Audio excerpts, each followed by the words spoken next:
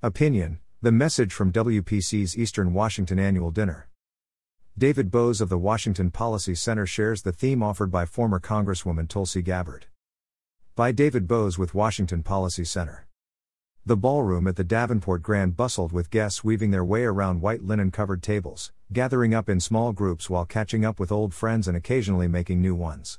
As the clock closed in on 7 p.m., WPC's countdown video began, playing clips from great speakers past until coming to a close with WPC Chair Mark Pinkowski taking the stage, welcoming guests, and pitching the MC duties to WPC's outgoing longtime Eastern Washington Director Chris Cargill, who received a warm tribute and standing ovation at the end of his final program. More than 900 people had come to Spokane to support Washington Policy Center's mission of providing free market solutions and analysis for our state. Hundreds raised their hands to indicate they were joining a WPC event for the first time, showing the enthusiasm and hunger for market-based ideas and reform. The program began by honoring the United States with the Pledge of Allegiance and our national anthem, memorably performed by Scotty Nicole. Many in the crowd were moved to join him in song for the final lines.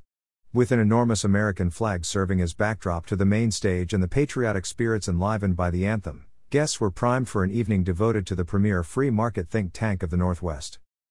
Our two keynote speakers brought hope and warning. Acclaimed historian and author Victor Davis Hanson warned of weaponized politics, broken institutions, dangerous spending, and ideological intolerance.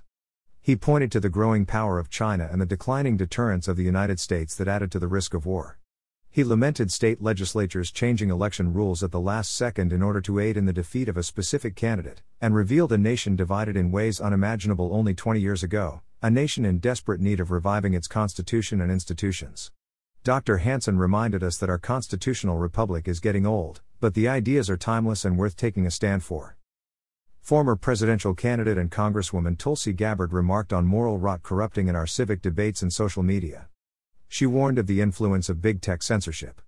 She challenged the notion that parents should be denied information about what their kids are learning in the classrooms. Gabbard also called for a new political leadership. Leadership that would commit to solutions that work, not just to the party politics that support them. Her vision was one of hope for a better future, and a new spirit of tough debate but patriotic civility, what she called the Aloha spirit. She declared that success is possible because it is necessary, and that she believed increasing numbers of Americans are understanding that. Melanie Stambaugh, the charismatic former state legislator and independent business owner from Puyallup, led the conversation with Tulsi.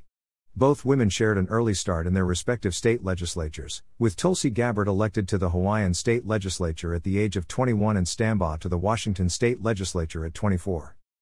Throughout the questioning, Gabbard focused on the need for placing service and solutions above party and politics and the need for independent thinking.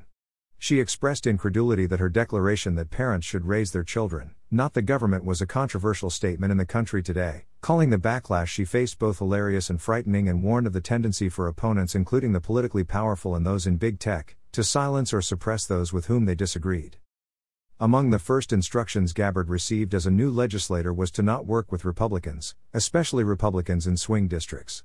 Even if a bill was good, if a problem for the people could be solved, she was told to sit on the idea and wait because credit could not be allowed to the other side. Gabbard saw this approach as putting politics before people. After all, those who have the problem needing solved would continue to suffer even while the warring political factions held out on the solutions. Gabbard related how this approach conflicted with how she was raised and her sense of duty and service. She said that when she served in Iraq, a sign above the exit gate asked, "Is today the day?" It was a sobering reminder for those who left the relative safety of the base that they might be called to the ultimate sacrifice at any time. Is today the day? It was a reminder of how fragile our lives are, as well as what is truly important. So while other political leaders fretted over their invite to the White House Correspondents' Dinner, she felt her service kept her grounded in her job and her priorities. When asked why she endorsed socialist Bernie Sanders for president in 2016, she said it was her way of making a statement to power brokers within her party, including Hillary Clinton, and her best path at obtaining a national audience for her views. By the end of her remarks, Gabbard received her second standing ovation of the night, and left WPC's guests inspired, motivated and hopeful. While Gabbard laid out a host of problems we face as a nation, her primary message was one of duty, service and hope. Americans are getting more involved, they are awakened to what's happening around them. Most of all, Americans would succeed because we have to. We have no other option. And so it is in Washington state. This is our home. It is majestic in its diverse, natural beauty, and it is consequential in its influence.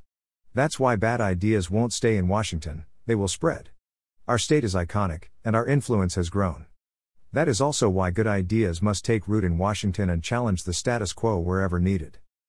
Washington Policy Center exists to make Washington a better place to live, work, and raise a family. There's no giving up, and no giving in. Guests at the Eastern Washington Annual Dinner took that message home. It is our hope that they share it and make it grow. David Boaz is the Communications Director at the Washington Policy Center.